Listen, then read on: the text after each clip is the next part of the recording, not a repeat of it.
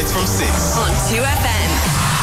Big thanks to Emma Power for keeping us entertained this afternoon. It is a Thursday, January 12th. I'm Shane Dawson and you are listening to Game On. Coming up between now and 7 o'clock, we'll get the latest from Don McLean on Davy Russell's shock return to the saddle. Nathan Johns reviews Ireland's opening T20 international defeat in Zimbabwe. Paul Corey chats Irish footballers on the move, as well as the highs and lows for Irish players in the English League Cup. And in US sport, we've Jeff Shepherd on Damar Hamlin's miracle recovery. If you want to get in touch, well, please do. Drop us a text 51552 or tweet us at Game On 2FM. Game on 2FM. Yes, hello there, good evening. It's great to have your company on this Thursday evening. Paul Corey is sitting alongside me. Paul, how are you, sir? No complaint, Shane. Couldn't be better. Good. That is fantastic to hear. Paul, we will be chatting football shortly, and I have a couple of football headlines, coincidentally enough, just to get through before we chat to Don McLean on Davy Russell. Starting with the Football Association of Ireland appointing Eileen Gleeson as head of women's and girls football. Gleeson is a UEFA Pro licence holder with experience coaching at domestic and international level, and will report to FAI Director of Football Mark Canham. She will be responsible for helping to grow participation and retention of women and girls at all levels of the game, while also supporting wider football development strategies, ensuring there's a pathway for every woman and girl in Ireland to achieve their full potential. And secondly, in football, not as positive, the discovery of asbestos during the demolition of a stand in Dalymount Park could mean a reduced capacity for Bohemians' first home league game against Dundalk on February 24th. The Connacht Street Terrace, which has long been condemned, was torn down in the last 2 months ahead of the proposed renovation of the stadium. Bows are set to install a new temporary stand for away supporters in that vicinity, which would allow home fans to occupy both the Jody stand and the Des Kelly stand and increase capacity to around 4,000. However, asbestos has slowed works on removing the old stand, and it means the opening home league match with Dundalk may not have the new stand.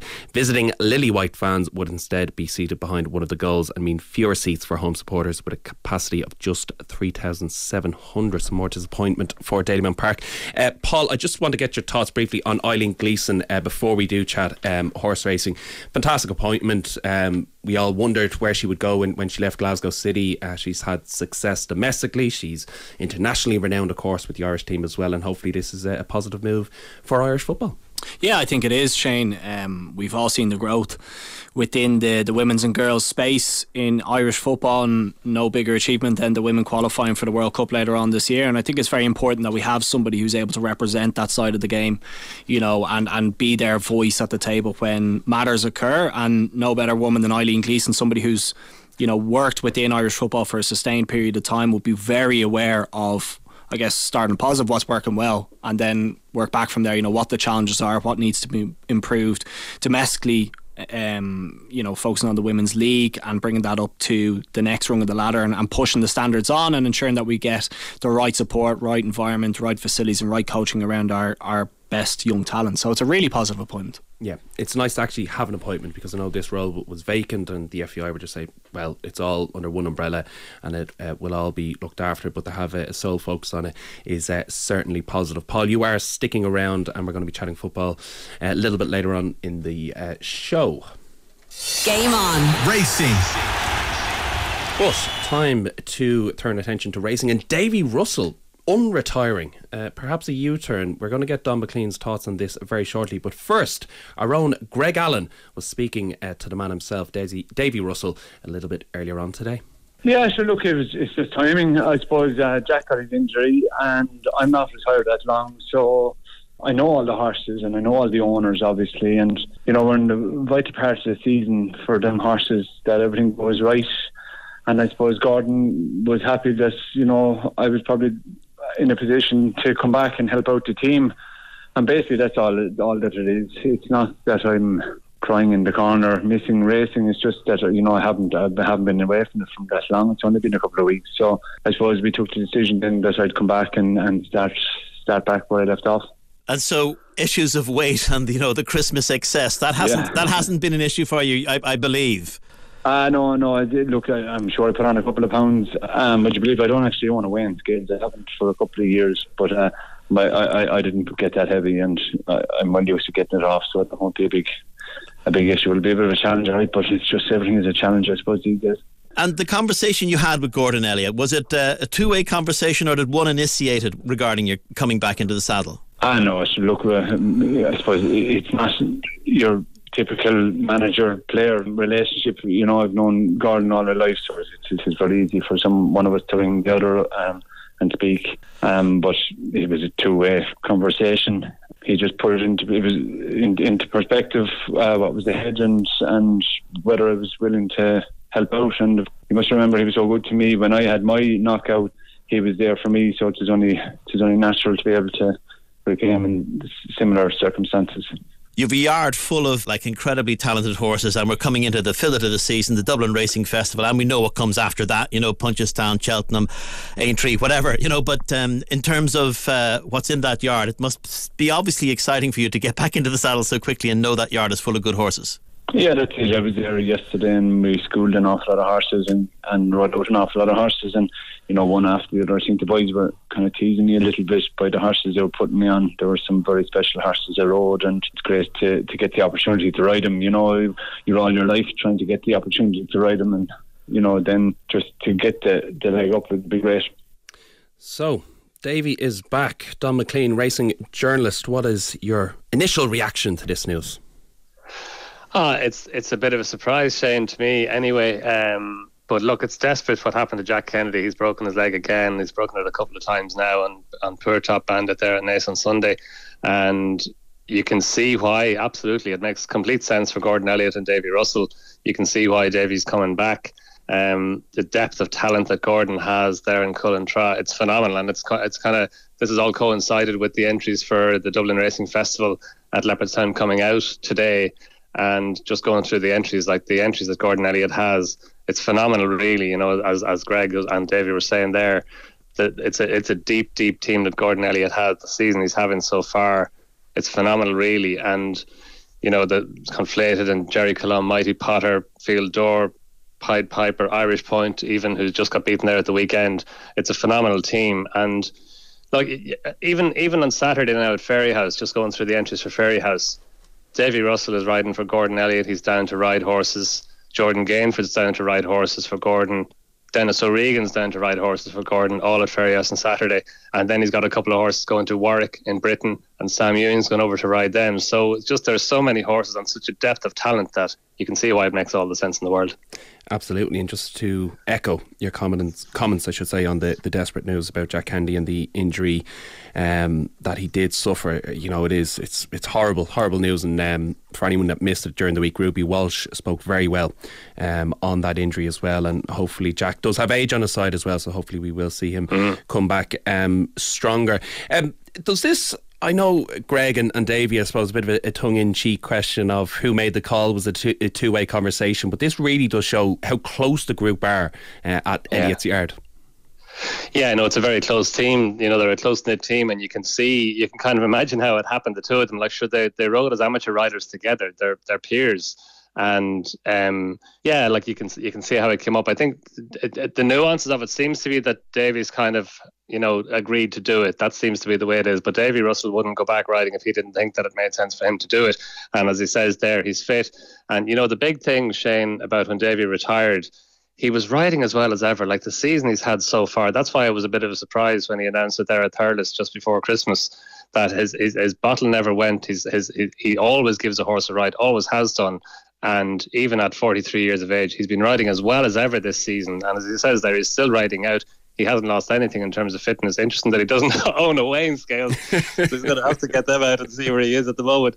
But look, I'm sure he's riding out of Gordon's all the time, so he won't have lost anything in terms of fitness. He definitely hasn't lost anything in terms of race riding acumen or nous or talent. So yeah, look, he's going to be a massive asset again to Gordon. So I assume it should be a seamless transition back in. I mean, he's only retired a few weeks, sure. Yeah, no, I'd say so. It's 3 weeks literally, and as he said himself earlier, he could have been. You could have got a suspension for as long, and then you're just straight back into it. And it's not a U-turn. It's not a I'm going back now. I missed it for 3 weeks. I realised I missed racing. It's just kind of circumstances dictate that he's kind of needed, and he's going to be a big asset to Gordon Elliott and his team now. And yeah, you can see why he's doing it. So what's the gut feeling? Are we going to see a big performance and he can retire for a second time after a statement victory? Well, look, he'll go back there, Shane, and he'll ride away, and I'm sure he'll ride lots of winners for Gordon, and it'll take him definitely up to the Dublin Racing Festival, and then a lot depends, I suppose, on when Jack recovers from his injury and how quickly he can recover.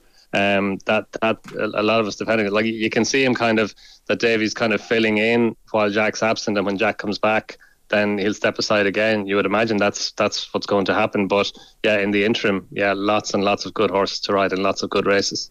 Absolutely. Well, very best of luck to Davy Russell. Don McLean, thank you very much for taking the call. And as Don says there, hopefully we do see Jack back in the saddle sooner than later. But in the meantime, we can enjoy Davy Russell back riding again, and a joy to see. We are going to chat US sport in a few moments' time with Jeff Shepherd. Damar Hamlin's well, not return to the field, but exiting hospital sooner than many people would have thought. And the NFL playoffs are this weekend, so we'll be previewing those in due course. Game on. Eye on America.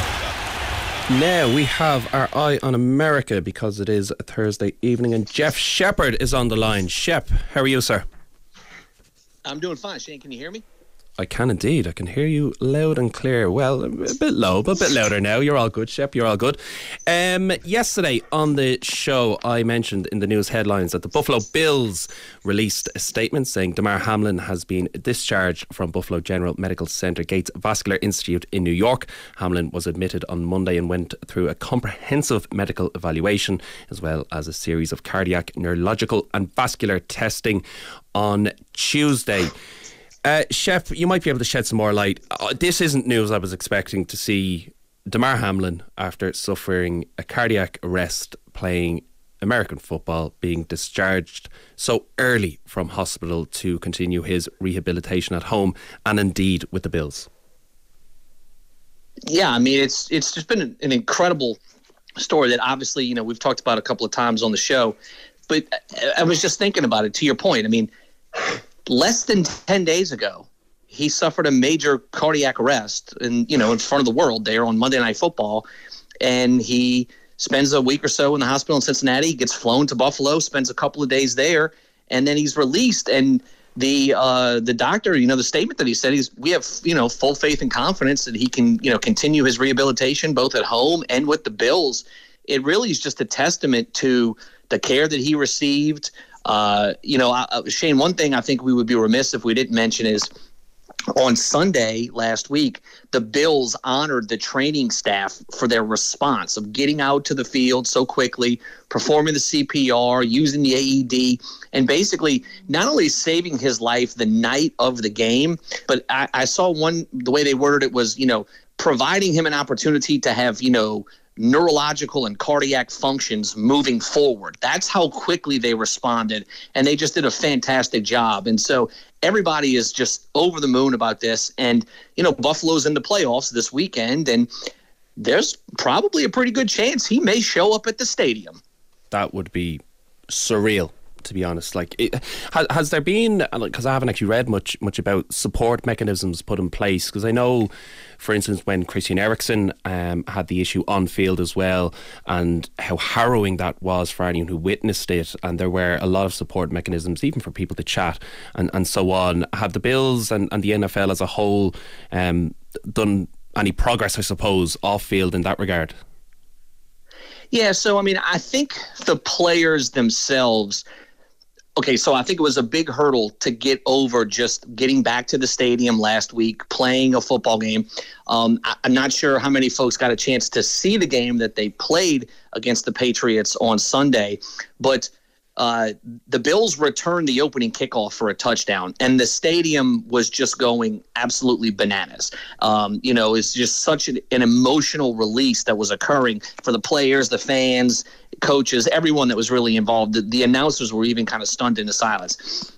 I think, getting back to the field, getting into a little bit more of a normal routine, the thing that they're familiar with, really helped the Bills out. I think this week they've been probably a little bit more focused. It is a playoff game. And so they're kind of back into that routine. They're practicing. They got the big news this week, obviously that he's been released and been sent home. And so really since, Monday night, and then last Tuesday, where it was still just so much uncertainty, it seems like the trends have been in the positive direction when it comes to Damar. and the Bills are kind of feeding off of that. Okay, and I suppose there's so much emotional energy, really, I suppose, that stems from that. I was taken to, I'm not sure if you're aware of Jim Stynes, a very famous Irishman who played Aussie Rules down in Australia, and I watched a documentary, Every Heart Beats True. It's an amazing documentary. Anyone who is able to see it, might be on YouTube, but it was aired on RTE a good few years ago, and I watched that, and it was just really took me back that there was a scene where his team were playing an important match, and Jim Stynes, unfortunately, who has passed away now, but at the time he was watching on from hospital, and like one of the coaches was like, this is what we're going to do, we're going to do it for Jimmy Stynes watching on, he's watching on as well. Like, from there is the small matter of a football match to play here, and they will be hopefully boosted and can harness some positive energy from this. Oh, I think so. And look, over the last week, Damar Hamlin's dad would jump on a Zoom call and talk to the whole team and give them an update, just so they could kind of know what was going on. And I believe he joined the team on a call last week. Again, I would just be shocked if he doesn't make an appearance somehow at the stadium, or maybe he tries to record a video or do something, to kind of be involved in the game week process. Now, look, I'll make the weird segue to the actual football game. They're probably not going to need any help this week. They are playing the Miami Dolphins. Tua Tagovailoa has had several concussions this year, the Dolphins quarterback. We don't know if he's going to play this weekend. They could be playing their backup quarterback. They're going from Miami, where it's probably 65 or 70 degrees this week, and they're going to go to Buffalo, and it'll probably be in the teens or the 20s. It's historically difficult for a warm weather team to go to a cold weather situation and play well. It's, you're just out of your element. It's out of it's not a normal situation, and you're uncomfortable, and most teams don't respond well. So they may not need the spark that Damar Hamlin would provide if he's at the stadium or involved in the game day somehow, but I think he probably wants to be there if possible. Well, hopefully he does make an appearance, because it is, like, when I was even reading it yesterday in the news headlines that he was discharged, it's just lost for words. Really is amazing. So sticking with the football side of things then, because we are exactly a month away from the Super Bowl, which will take place on February 12th at State Farm Stadium, Glendale, Arizona. So you mentioned the Bills there should have enough to progress. Where shall we go next? Tampa, Dallas. I suppose I fully understand not having faith in the Cowboys, but perhaps you could say the same about the Buccaneers, even if they have the greatest of all time at quarterback. Do you have faith in either of these sides, Shep? Yeah, so first off, Shane, I mean, I know you're new in your infancy of an NFL football fan. This is traditionally my favorite weekend of the NFL season. You've got, really, it's do or die, win or go home football games, Saturday, all day Sunday, and now they've expanded it into Monday night. And look, the NFL, they're not dummies. I mean, they know what they're doing when it comes to getting eyeballs on televisions and dollar signs into their pockets. They put Tom Brady and America's team, the Dallas Cowboys, Monday night, they're going to play in Tampa Bay. And so you've got, one more time, could this be Brady's last game? I doubt it. It sounds like he's going to come back next year. And you've got the Dallas Cowboys who, love them or hate them, people can't turn them off. So they played earlier in this season. Actually, I think the season opener, the Buccaneers won that game on a Sunday night. Dak Prescott injured his hand in that football game and was out several weeks before coming back. The interesting thing to watch here is with the Dallas Cowboys, they had a very, very bad performance last Sunday against Washington. If they have another bad performance, would their their owner, Jerry Jones, be, I guess, impetuous enough to fire Mike McCarthy? And you've got Sean Payton, who's like this, gold standard coach that's just waiting out there. He took a year off after coaching the Saints for about 15 years. And it's rumored that he is really interested in going to Dallas, and the Dallas owner wants to get him there. But would you fire a coach that got you to the playoffs and almost got you to win the division? So that's one of the big stories kind of circling around that game there. It should be a good football game no matter what, but there's this other situation that's going on the sidelines as well. Should be interesting. Now, you mentioned I'm dipping my toe in the NFL scene. My supporting is in its infancy. I suppose I have to give a mention here because it's been a while. There's no Jets in the playoffs, Shep. You were right. No. I was wrong. Yeah, I'll bow down to your superior knowledge. It was all that early season hysteria and everything else. It's just, I'm crushed, Chef. I'm crushed. I'm crushed, if I'm honest. We do have a text in here, though, on a more serious note, looking for an update on Lamar Jackson. He's reportedly facing an uphill battle to play on Sunday in Ravens-Bengals. Yeah, so this is an interesting situation. He has not played in several weeks. We don't know whether or not he's going to play. And look, this is the Ravens and the Cincinnati Bengals. These are division rivals. They've played twice this season, including last weekend. And the Bengals really didn't have any problems whatsoever in beating the Lamar-less Baltimore Ravens. He could potentially play. He may decide he's still too injured or he just doesn't want to play. And that's really how this game is going to hinge. I mean, if he plays, they're just a much more dynamic and a much better football team. I mean, he was the MVP like 2 or 3 seasons ago. He's a really good quarterback. But if he doesn't play, they're barely a playoff team, you know? And so plus they have to go to Cincinnati and play Joe Burrow and deal with all that. And look, let me tell you something. The Bengals are upset with everything that happened with the Damar Hamlin situation. You know, you remove yourself from the Damar side of it and you go back to the football side of it. And the Bengals lost out on an opportunity to potentially be the number 1 seed in the AFC, host the AFC Championship game, have a bye this week like the Kansas City Chiefs have. And the Bengals are upset. And they're going to be out for vengeance. And whether or not Lamar plays, I think the Bengals are going to win this game, and I think they may win it easily.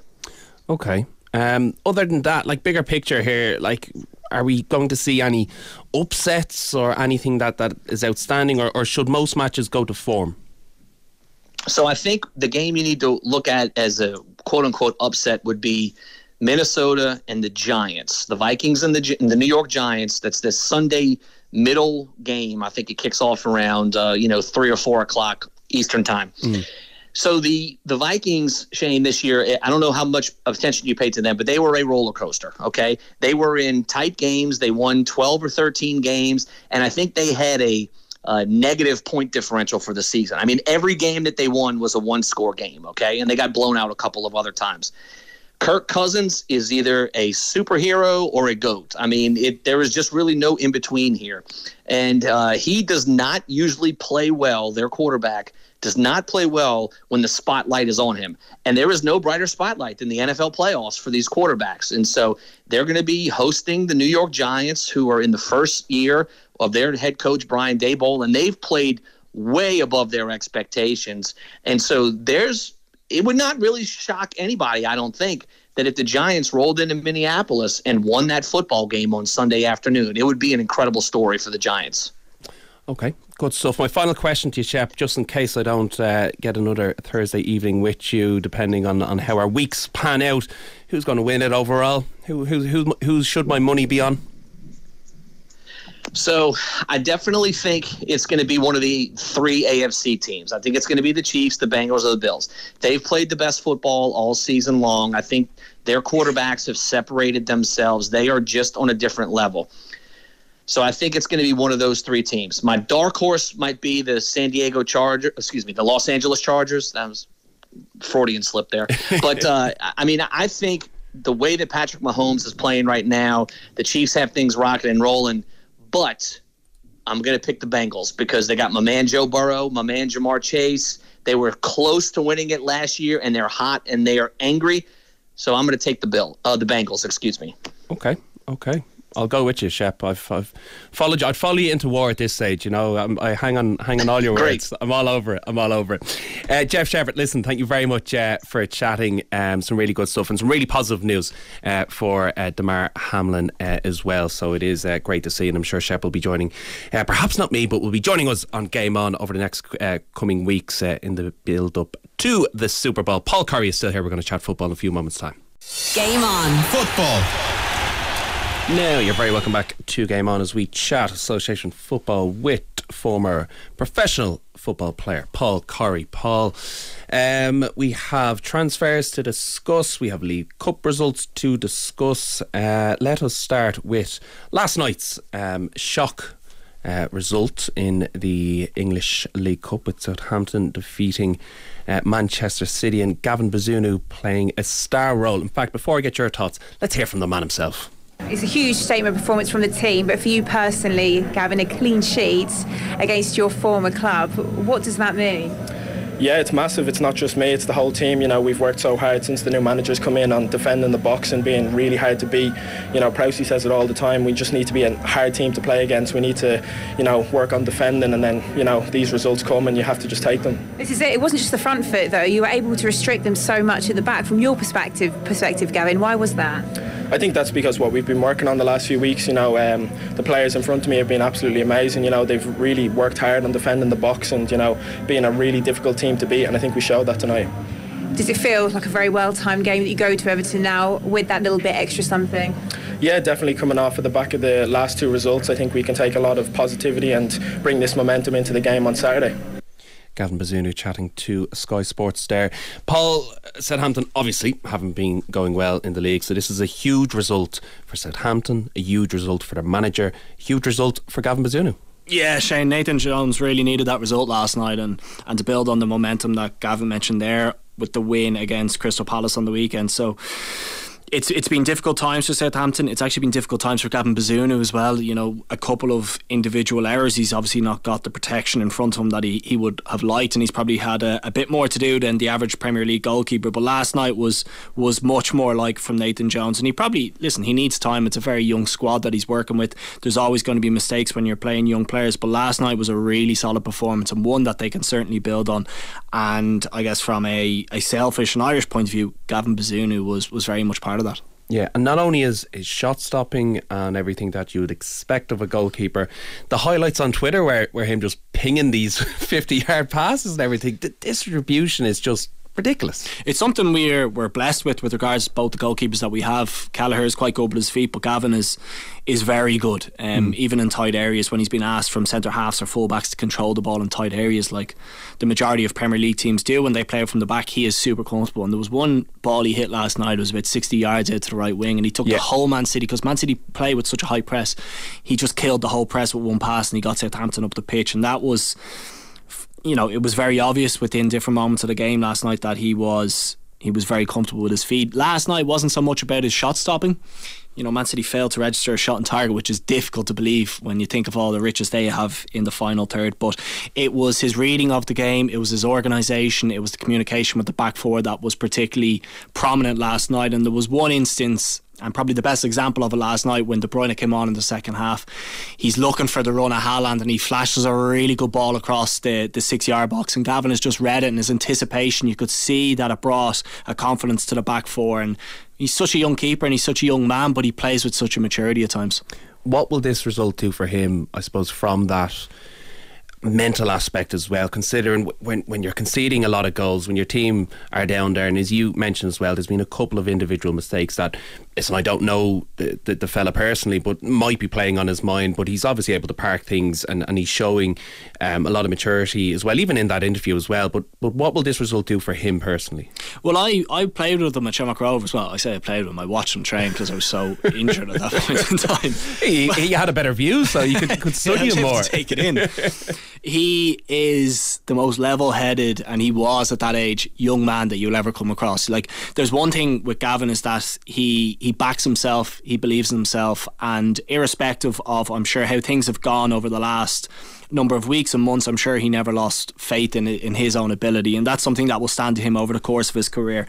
And it's so important, because at the top level of Premier League football, it can be so cutthroat. Now, he's lucky in the sense that he's got somebody in Nathan Jones who seems to want to stick by him. There was a time there where I thought that Alex McCarthy might be brought in, just somebody with a bit more experience of being around the Premier League, but they've stuck with Gavin, and I'm sure that was a huge boost of confidence to him. But he's got all the tools, he's got the right temperament. There's absolutely nothing stopping Gavin going on and having a magnificent Premier League career. And don't forget that Man City also have a buyback clause in that contract. Yeah, first refusal, isn't it? Exactly. Yeah. So for him to go out, I'm sure he probably feels like he has a point to prove to Manchester City that, you know, maybe they shouldn't have let him go, or, you know, that he should have been promoted. Very hard to dislodge somebody like Ederson, but I'm sure naturally enough you would want to prove a point and put in a solid performance last night. So it was great to see from Gavin. And from a Southampton point of view, they have a huge amount of work to do, but last night and the Crystal Palace result on the weekend is certainly a good starting point.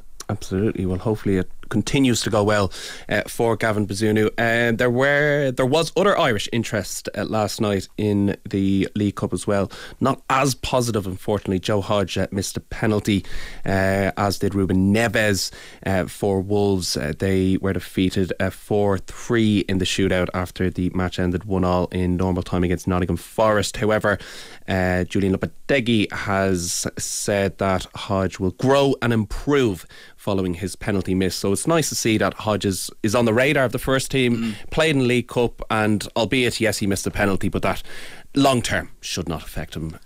There's bigger things to come for Joe Hodge. It was obviously difficult last night that it was an opportunity for Wolves to get into the semi-final, and he's unfortunately the one, along with Ruben Neves, who's missed penalties.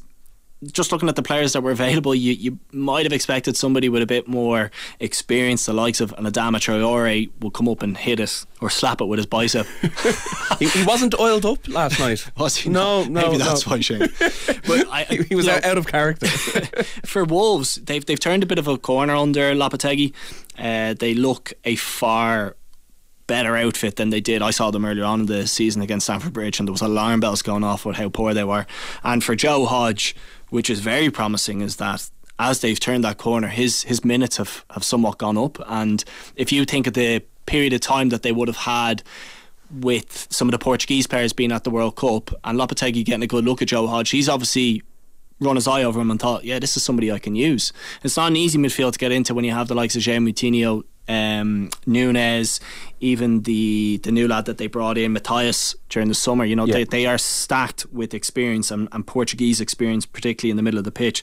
But he seemed to have used Joe Hodge at different times, and that's really promising for a young player. He had a difficult leg break a couple of years ago, so he's obviously, you know, mentally strong kid, and I would expect that he would be drip fed more minutes as he continues to grow into that Wolves shirt. So last night was of course disappointing and difficult for him, but there'll be bigger moments ahead for Joe Hodge.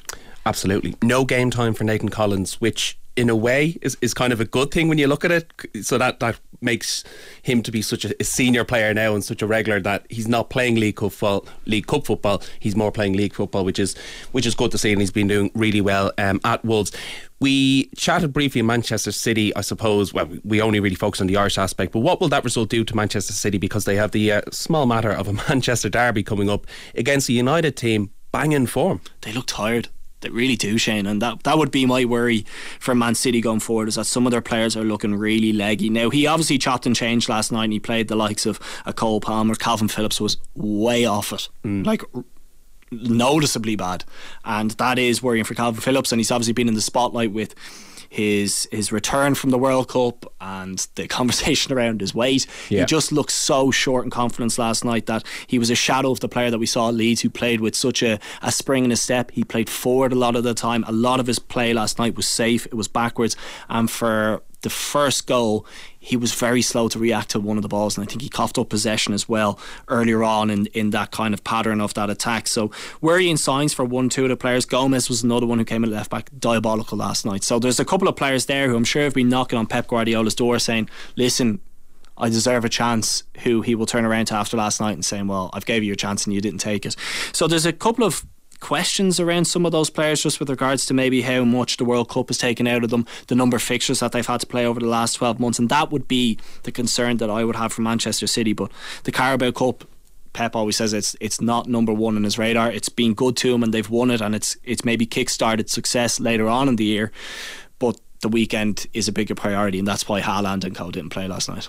Pep says League Cup doesn't matter too much. He also said that he's something special planned to defeat Manchester United, which I'm very intrigued about, because I know we joked off air about, like, what is this, something Champions League-esque special plan of Scott Carson playing up front or something ridiculous, you know. But listen, they're going to have to be up for it, because United, as I mentioned there, I mentioned on yesterday's show, we had Conan Byrne on, and we chatted in detail about Manchester United and the strengths of Erik ten Hag and what he has brought to the club. 20 competitive victories in 27 games, the fewest number of any United manager in the club's history as well, and that kind of rejuvenation and positivity that is there as well. They have signed Wout Weghorst. Is he the type of player that Manchester United needed?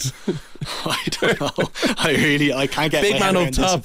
I can't get my head around this one. Like, he was effective when he came on against Argentina in that quarter final. But if you recall back to how Netherlands played for that last 10 minutes, it was very much route one, and it was play off the big man and see if we can pick up second balls, and that's not how Manchester United typically play. Is he going to stick out then like a sore thumb? Like, well, I just don't understand where he fits into the system. Like, I'm sure Ten Hag, I was going to say he's pulling his hair out, but there is no hair to pull out. Like, surely there's a more kind of elite centre forward or somebody who's got a bit of a better CV out there that they could not break the bank for, but at least stretch their spending power and get somebody in who would excite fans and somebody who could build around going forward. Like, Wout Weghorst is now 30.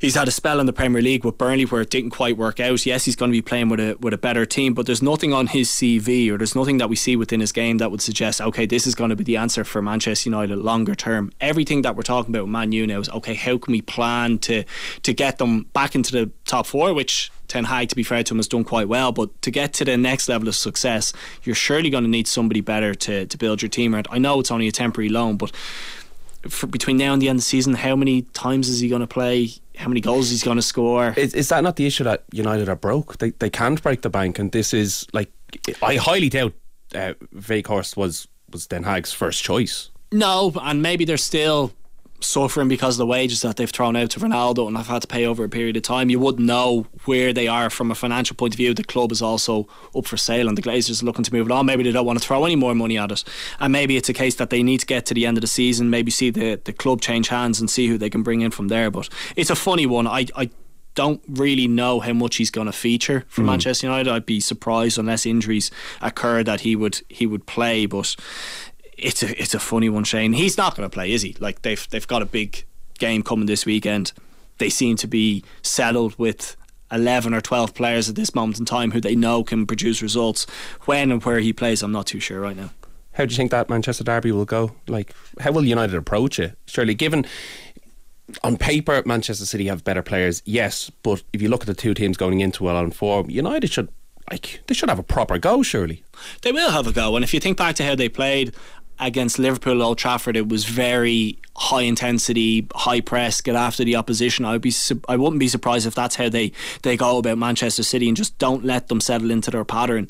Last night Southampton did it to them. Man City couldn't really get going. They couldn't get the usual sort of fluency into their play, and they struggled. And when you do that, not that they struggle, but they don't look as pretty on the eye as they typically do. Now, Haaland didn't play, and Haaland's an outball for them that I'm sure they will use in the weekend. But Manchester United get after Man City. They'll be sniffing them, and they'll be thinking, listen, we owe them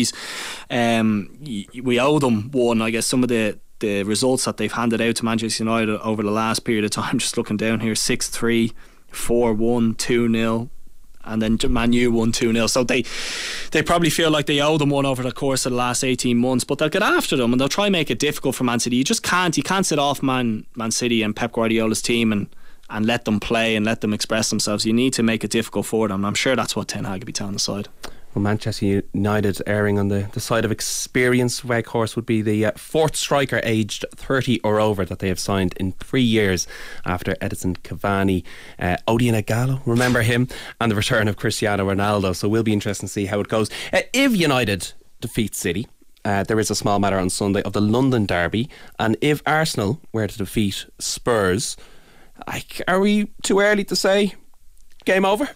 Arsenal, I'm starting to think it. They play each other in the league in February, which is obviously going to be a huge game with regards to either closing the gap or extending the gap. But there's 5 points between them at the moment. Arsenal have looked pretty good for large parts of this season. I think the players who they rely on have stood up. The likes of Martinelli, the likes of Osaka, Martin Odegaard has been superb. Even when Gabriel Jesus got injured, Eddie Nketiah stepped up and he's proved that he can score goals in that Arsenal team when he plays. So there's a confidence about their play, and when you have that, you've got somebody with the energy of Mikel Arteta kind of fueling you from behind. They seem like any challenge that they've had put up against them, they've come through with flying colours. So Tottenham's a big game. It's a massive one for Arsenal fans. The way the clubs have gone over the last kind of 2-3 months and the results that they've had, I wouldn't be surprised if Arsenal were to win that one. And having the knowledge of how that Manchester game will go on the Saturday, it could be a really big opportunity to open up that gap. Well, it will be interesting if they stamp their authority as Kings of London.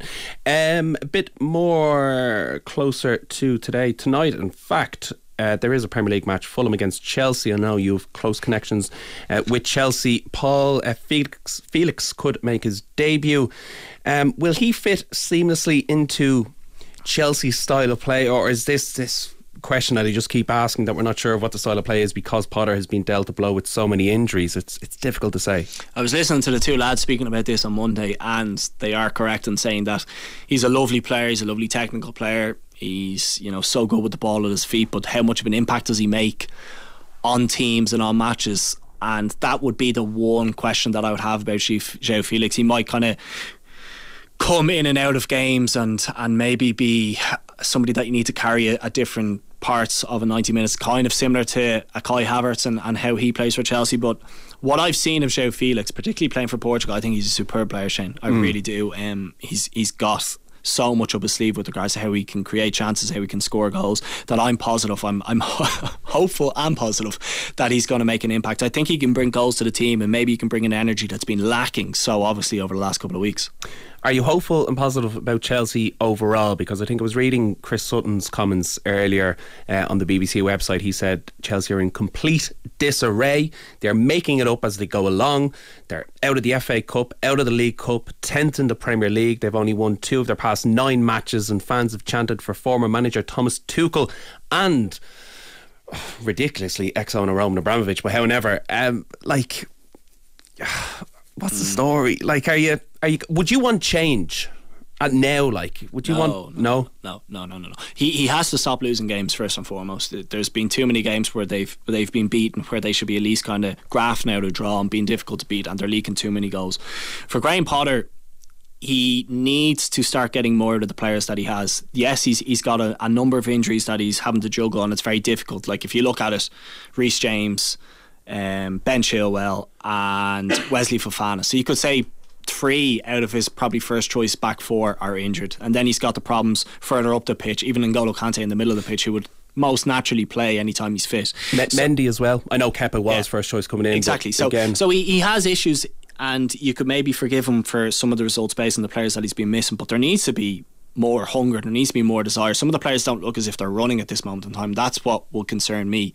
That, are they taking the messages on board that the staff are delivering to them? Have they kind of packed it in? The likes of a Hakim Ziyech, who hasn't played a lot for Chelsea, are those players looking to move on? Is that not, though, sorry to cut across you, but is that not United under Rangnick? Is that not just glaring signs that a change is needed, and the likes of a Pochettino or whoever it may be could get more out of these players? I think it needs freshening up. They signed players in the summer who haven't worked, the likes of Cucurella, Koulibaly, Sterling, Aubameyang. They just haven't worked, and the recruitment needs to be better. But he has to get more out of the team that he has at this moment in time and work with them, and at least show signs that we're working towards something. And you can see a pattern in their play, you can see the formation, you can see what it is he's trying to do with the side. That hasn't been obvious of late.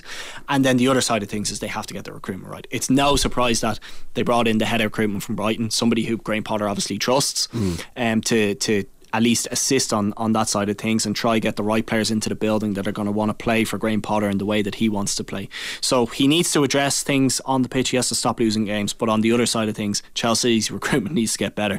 The Enzo Fernandez kind of fiasco worries me, because that smells a bit like Todd Bowley has seen him during the World Cup and thought, get Happy that days. guy in. Yeah, get that guy in and pay 100 million. That's very reactive. If you look at Man City and the way they recruit players, they identified, it tends to go under the radar for a long period of time. Yes, they pay premiums for the likes of a Jack Grealish, but if you look at the Haaland deal, they identified him, they needed him, they got him in the building, they paid the right price for him at the right time, and they filled the void that they needed. I would love to see Chelsea do something similar and gradually put the pieces of jigsaw together, as opposed to these reactionary signings, the likes of an Aubameyang, the likes of a potential Enzo Fernandez, and just start getting the recruitment right, because it's so important. Not time to press the panic button just yet. Fulham Arsenal kicks off at Fulham Chelsea should say, kicks off at 8 p.m. in one of my favourite Premier League grounds, Craven Cottage. Has that bit of old school character. Paul Corey, thank you very, very much for detailing all of the goings on in football. We're going to be chatting cricket with Nathan Johns in a few moments' time. Game on. Cricket Now, Nathan Johns, Irish Times journalist, joins me now for the home stretch of Game On this Thursday evening as we chat cricket. And Zimbabwe defeated Ireland by 5 wickets in the first of 3 T20 men's internationals in Harare today. Zimbabwe won the toss and asked Ireland to bat, and it turned out to be a good decision as the Irish were bowled out for only 114 in the final over. Gareth Delaney top scored for Ireland, making 24.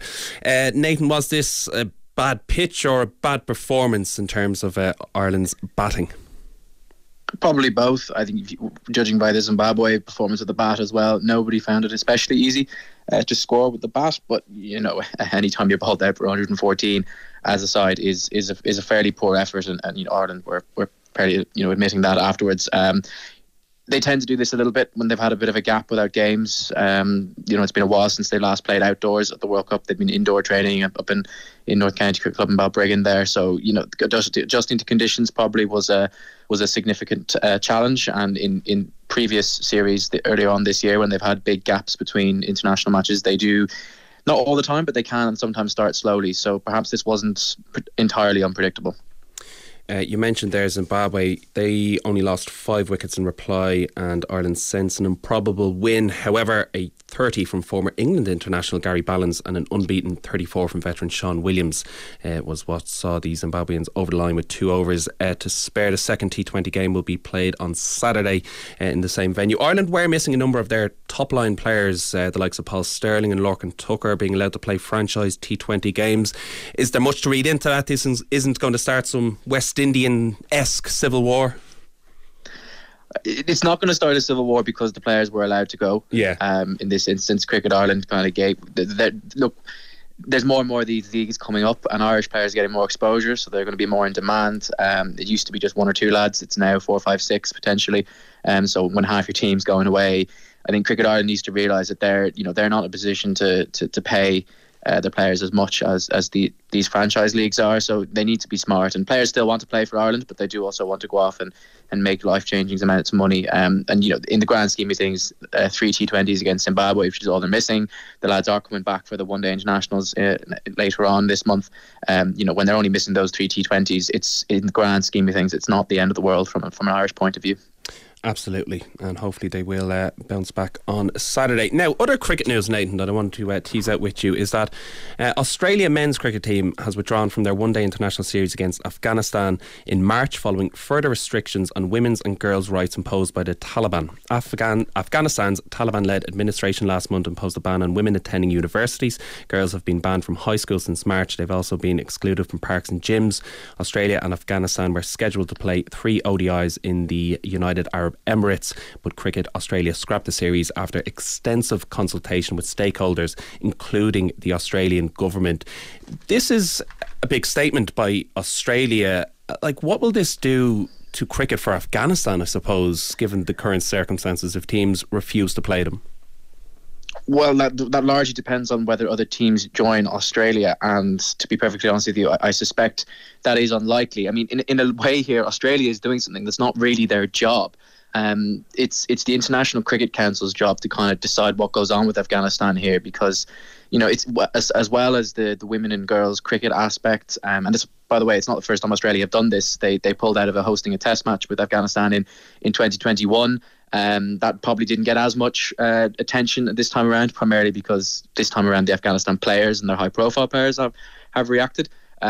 But if it's just Australia doing this, it's not going to do a lot for Afghanistan. The ICC, the International Cricket Council, the sports governing body, has said that they are very concerned by the same developments at the end of December, female university education, that Australia have cited as my main reason behind this latest development. So if the ICC are concerned, and they're going to discuss the matter at a meeting in March, so we'll find out more then, that's when things are going to start to get a little bit more hairy for Afghanistan, because if the governing body comes down on them. But it's not just women and girls. I mean, there are allegations that the Taliban changed leadership in the Afghanistan Cricket Board. When they took over, that constitutes political interference, which is a huge no-no under ICC rules. Zimbabwe have been suspended in the past for that.